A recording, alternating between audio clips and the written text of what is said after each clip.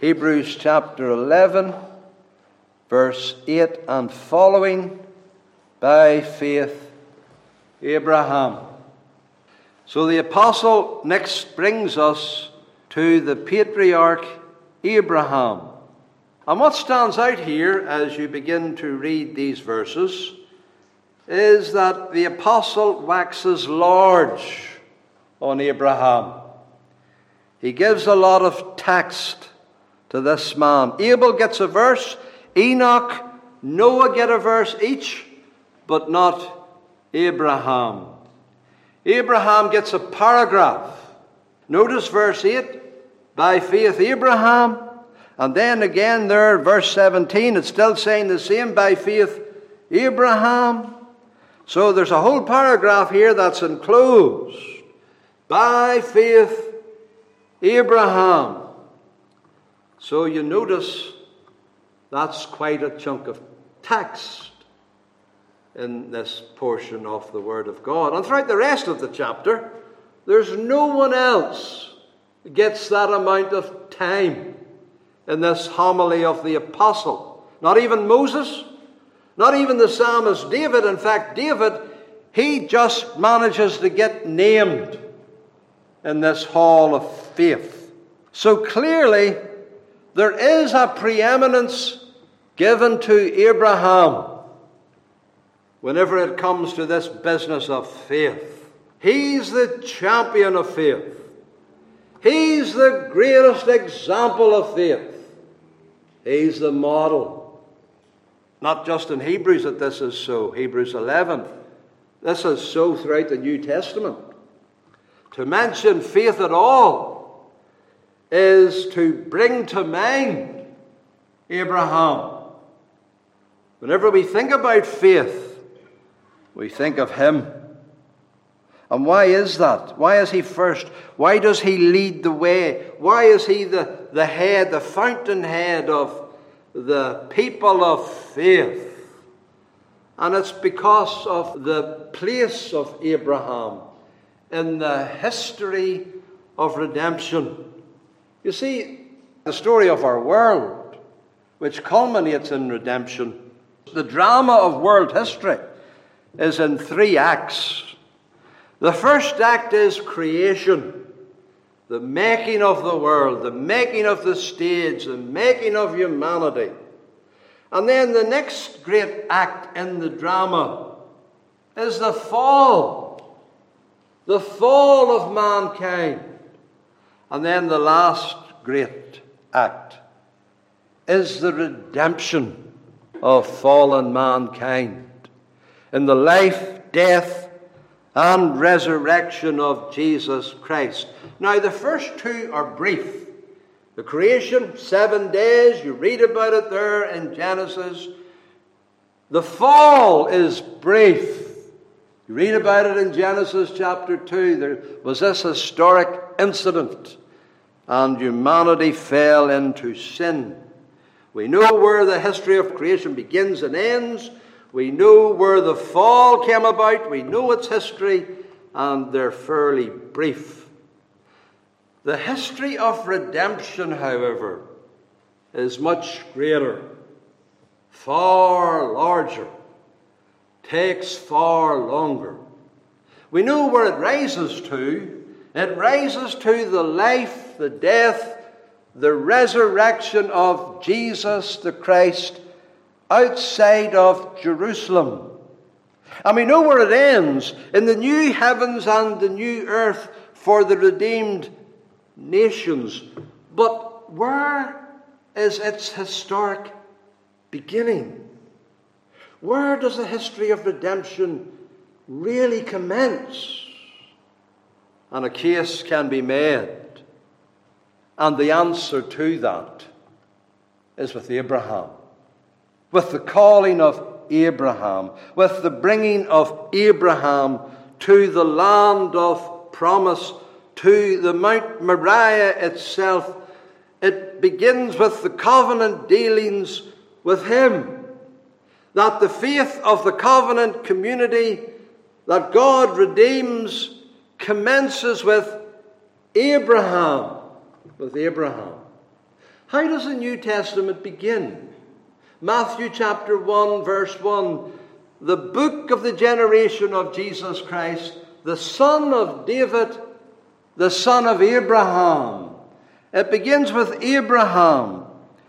Christians and New Testament believers are all the children of Abraham.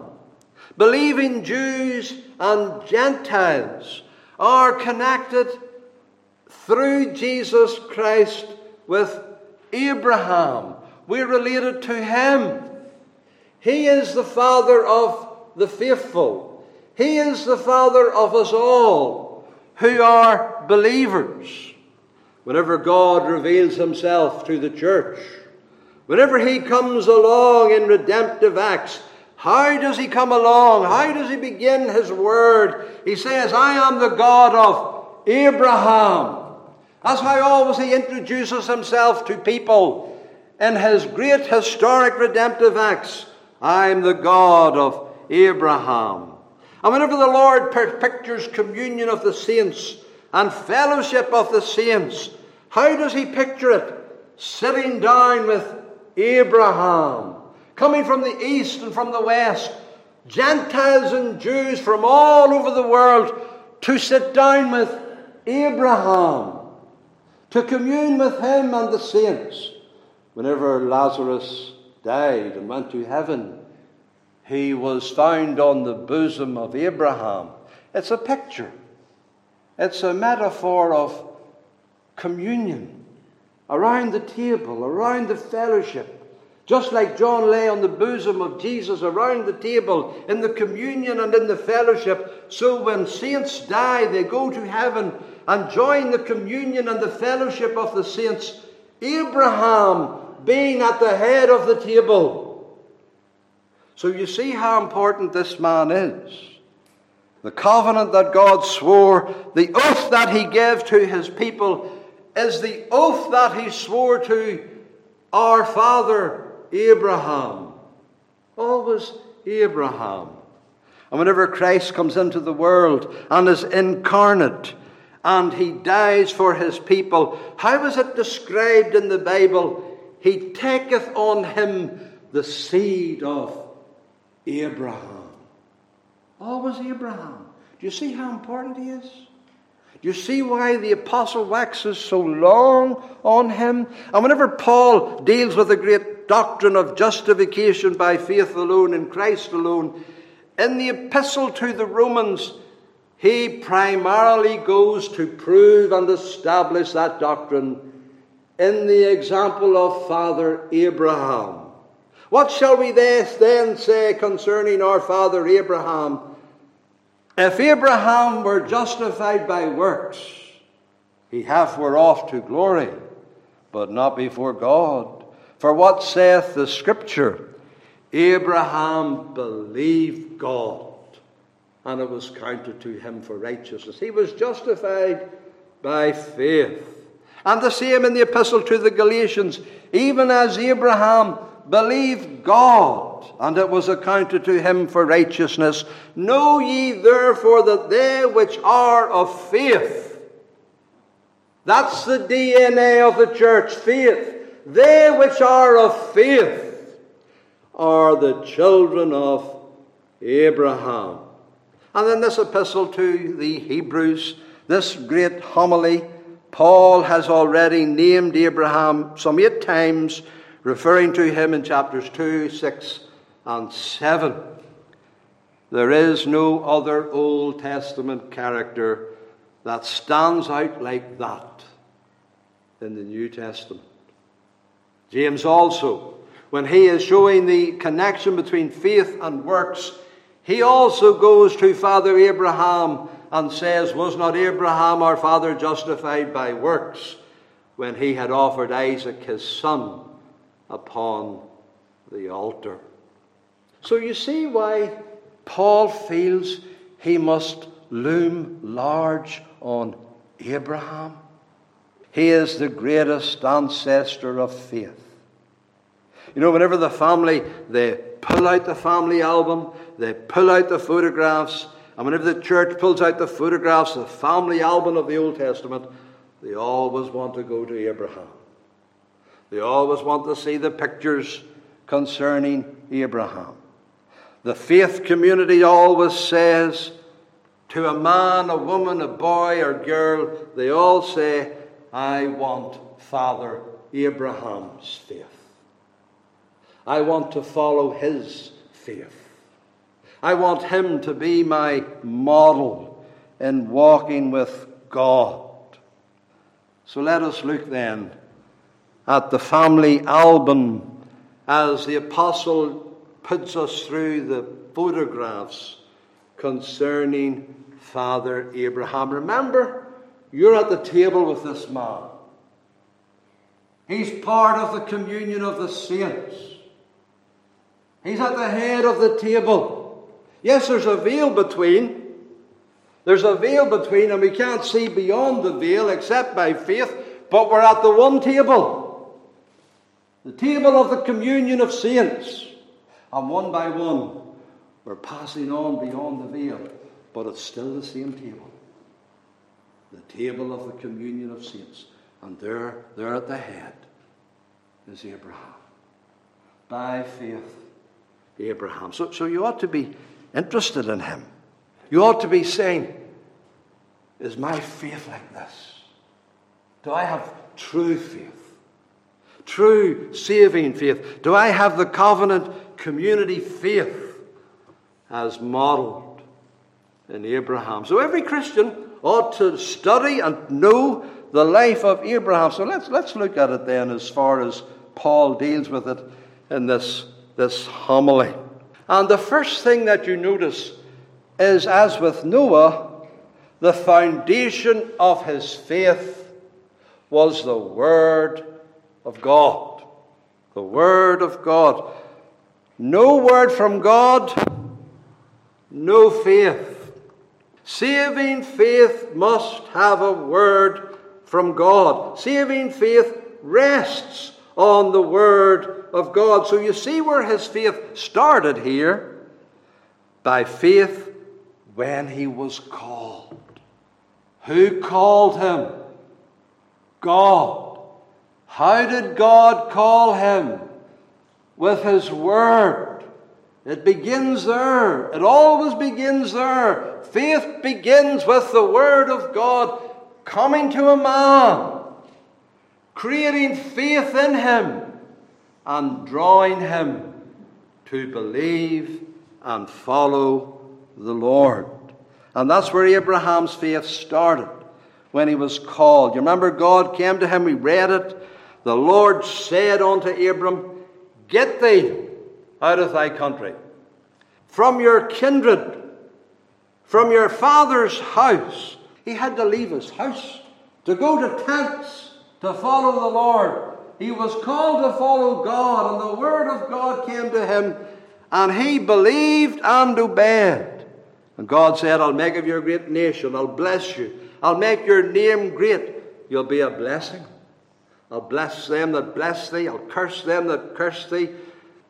And this is the climax. All the peoples of the earth, the most distant heathen, are going to be blessed in you. In you. And so it all commenced with God. The initiative began with God. Abraham didn't just become a seeker.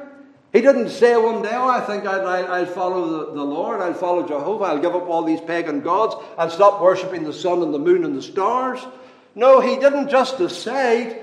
God cared. The initiative was with God. God sought him. God went into the far country and got him and called him with his Word, with his divine Word.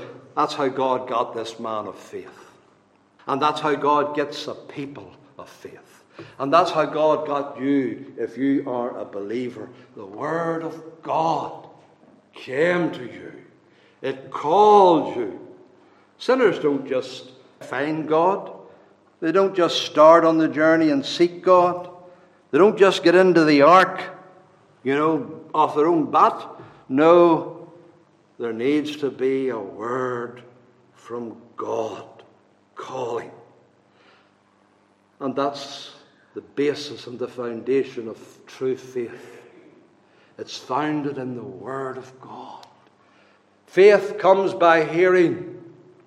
Hearing by the Word of God. Abraham got it personally in his ear. The Lord appeared to him. The Lord spoke to him. But the Lord doesn't come to the nations today like that, in dreams and visions and personal theophanies. No, the Bible, the Word of God among the nations. He comes to us in the preaching of the gospel, and He calls us. So it's a Word that calls men to faith. It's the Word that shows sinners the way. It's the Word that draws out after Christ. And the church is a called out people, called out by the Word of God. And Abraham is the first in that respect. And the covenant community follow him. Do you see the importance of the Word? Do you see why the church never jettisons the Word? Why we have the pulpit? Why we have the ministry? Why we have preaching? This is all we have to call out the nations. This is all we have to call out the peoples of this world to follow God. We have nothing else to present. We have nothing else to offer. We have nothing else to say. But that you have to leave your sin. That you have to repent. You have to turn. You have to come and follow God. And so the God of glory appeared unto our father Abraham, as Stephen said when he was in Mesopotamia, and said unto him, Get thee out of thy country unto a land that I will show thee. So it's based from this Word of God. That's where it begins. That's a good way to look at the Bible. The Bible, as we know it, is the history of redemption. But it's not only that, it's the instrument of redemption. It calls us out. It draws us out. God commandeth all men everywhere to repent. And Abraham, he didn't have a Bible, as we say, but he left Broadway and he went on the narrow way at the Word of God. And we have a Bible, a far bigger Bible than Abraham ever could possess. The full revelation of the light of the glory of the gospel in the face of Jesus Christ. We have all of that. And it's calling us out of this dark, dark world into the kingdom of glorious light. Now, this call of God, of course, very often falls on deaf ears, as well we know. And it falls on hard hearts, and is ignored, and it doesn't change multitudes of people. But in very many we know it is effectual. It works. And how we trace the different responses to God's call, if we try to trace them, the only place that we come to at the end is the election of God. The election of God. God came to Abraham and called him. And many are called by this word in the preaching of it, but few are chosen.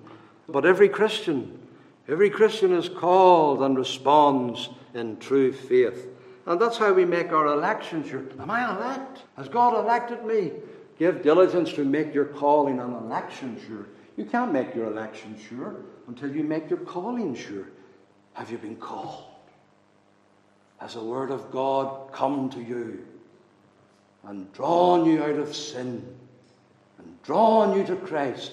If you've been called and you've come, you have proved your election of grace and can have the comfort and the joy of the gospel. So, do you reverence God's word? Do you respond to it in true faith? Has the word put you on the road? As it did Noah, as it did Abraham? We trust that it has.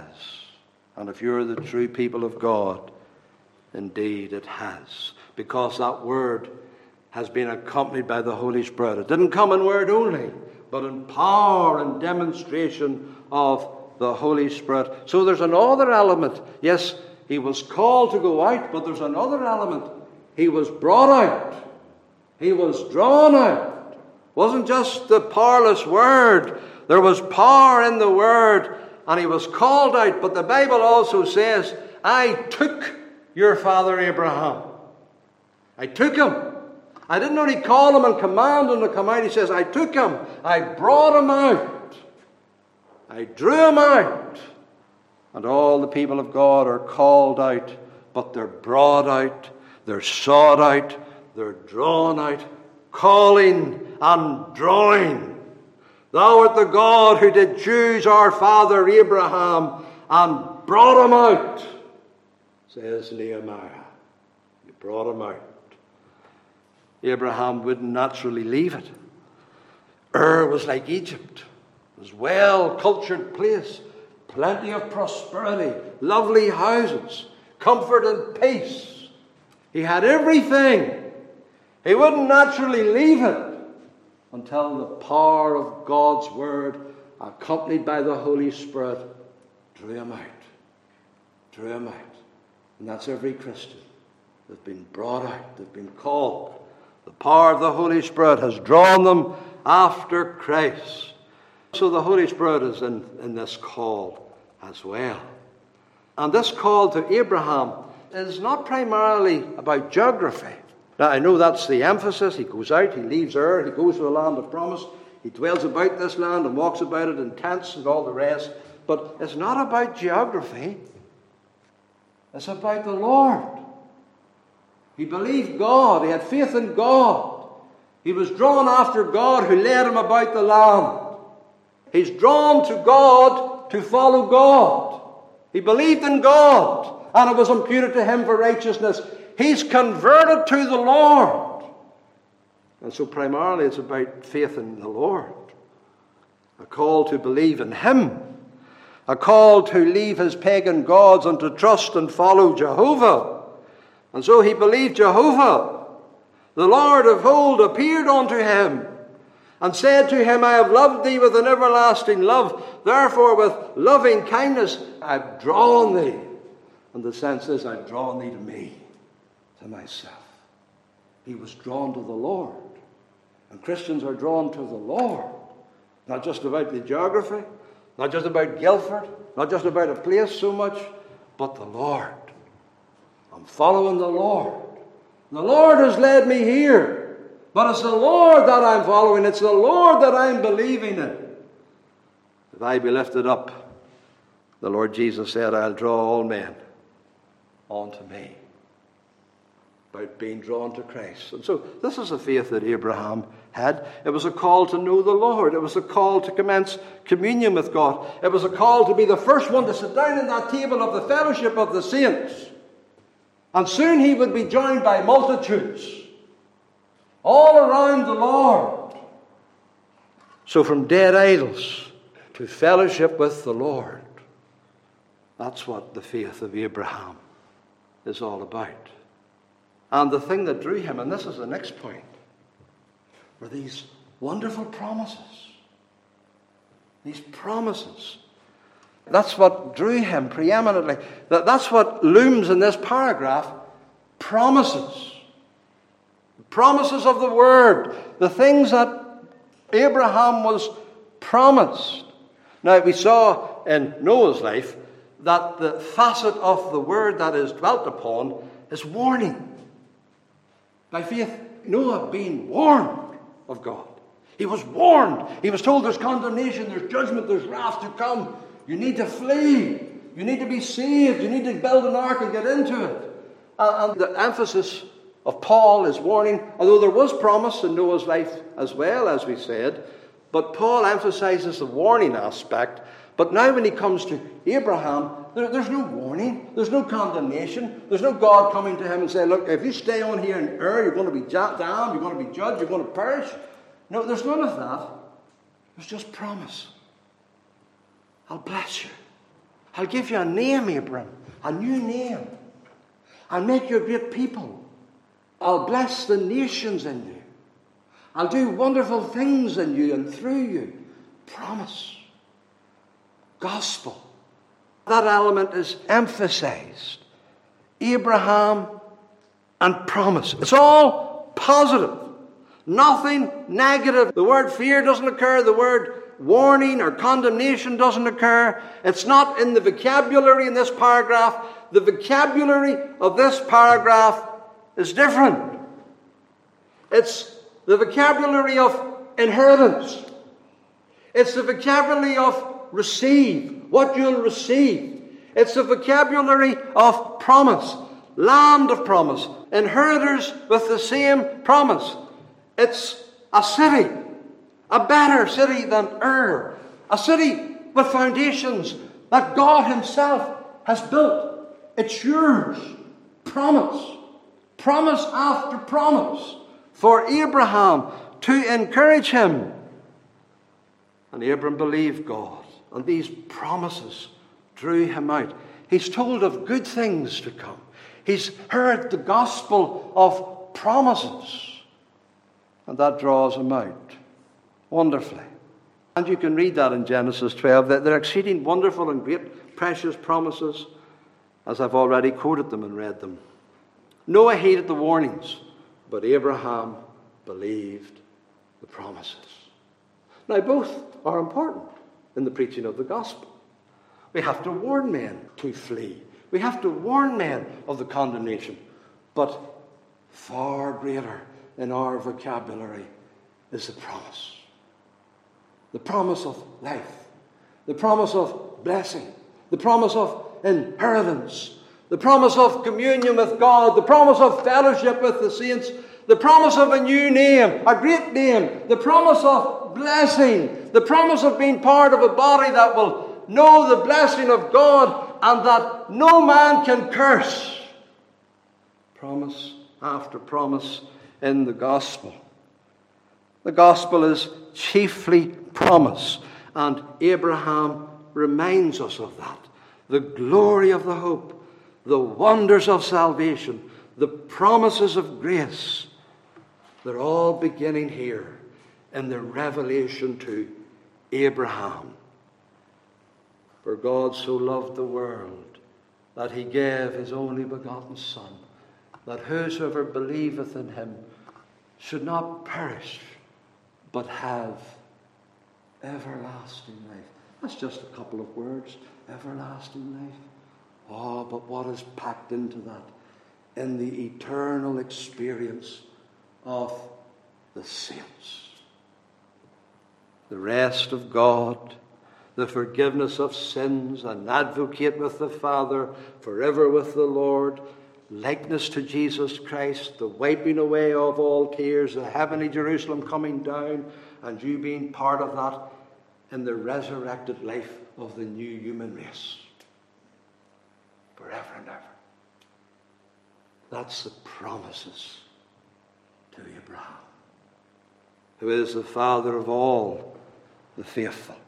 And the third thing is that this faith caused Abraham to be a stranger and a pilgrim in the earth. Caused him to be a stranger. It set him on a journey. That's the thing about this paragraph here. It's the language of pilgrimage. It's the language of exodus and pilgrimage to something of a great promise, a great inheritance at the end. The pilgrim journey. And it's Exodus language in actual fact. Go out. He was called to go out. That's Exodus. He was called to go out into a place. That's a distant place, and it's a journey. And the city that hath foundations, whose builder and maker is God, that's the destination, the final destination. He's intense in the meantime, in the pilgrimage, in the journey. It started him on a journey. Just like Israel were brought out of Egypt, 40 years journey, pilgrimage, the land of promise. What does it say there in verse 9? By faith he sojourned in a strange country. It started him on a journey, you see, that has a great end, a city. And this city's not Jerusalem. God didn't build Jerusalem. The pagans built Jerusalem. David captured Jerusalem. It was a pagan city. God never built it. This city is the one you read about in Revelation 21. Up there. That's to come down into the new creation, to be the very bedrock of the new creation.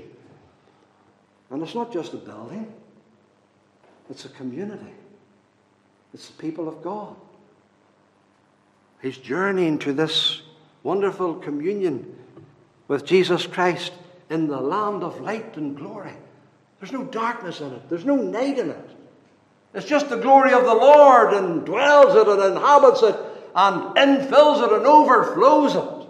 The light everlasting. This is what he has for his people. And so the Christian community is no different from Abraham.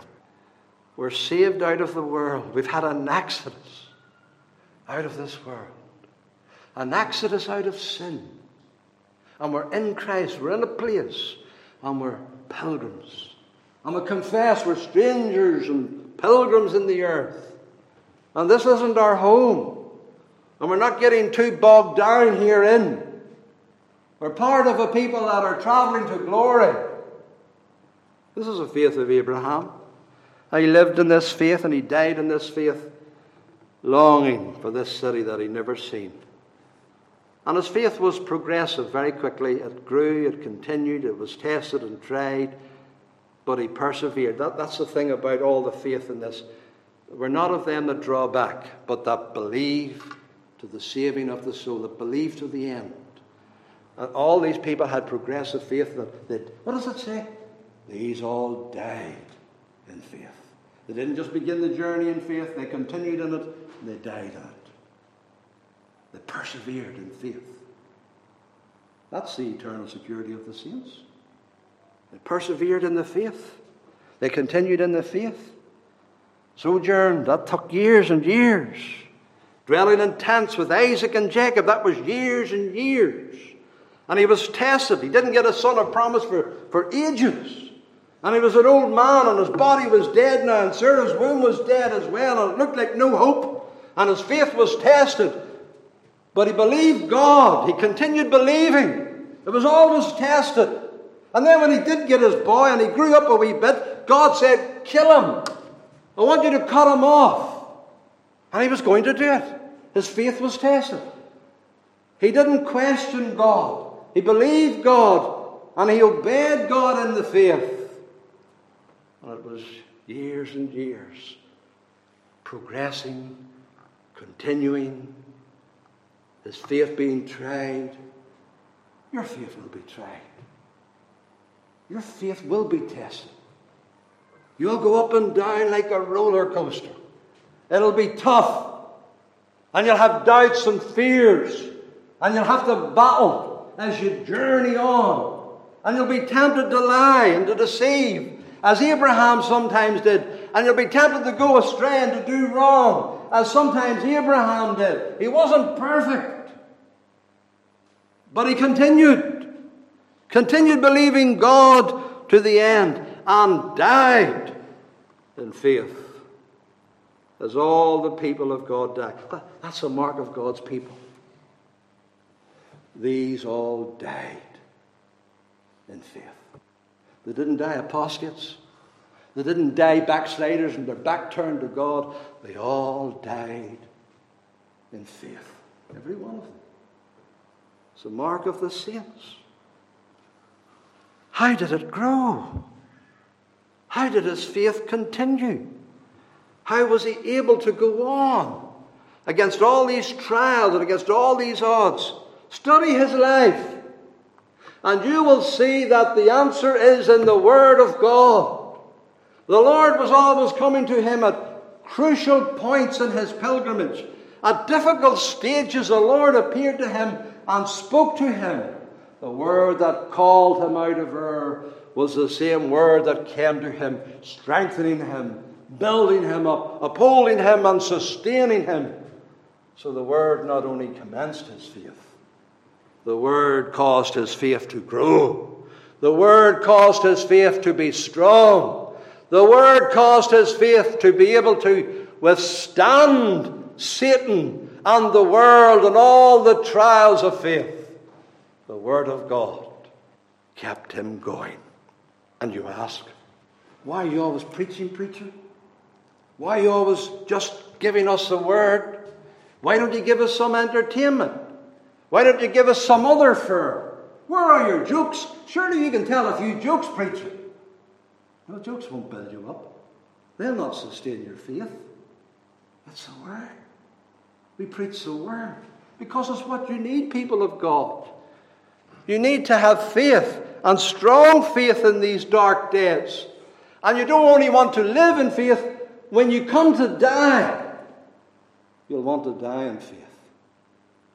And I want to be assured that when you do die in faith, I've given you the Word to be able to do that. So preach the Word. Be instant in season, out of season. And may the Lord bless us as we always hear His Word. And may He always give unto us His gracious, mighty Holy Spirit, accompanying that Word, so that it is always to our edification and to His glory. For Jesus' sake. Amen.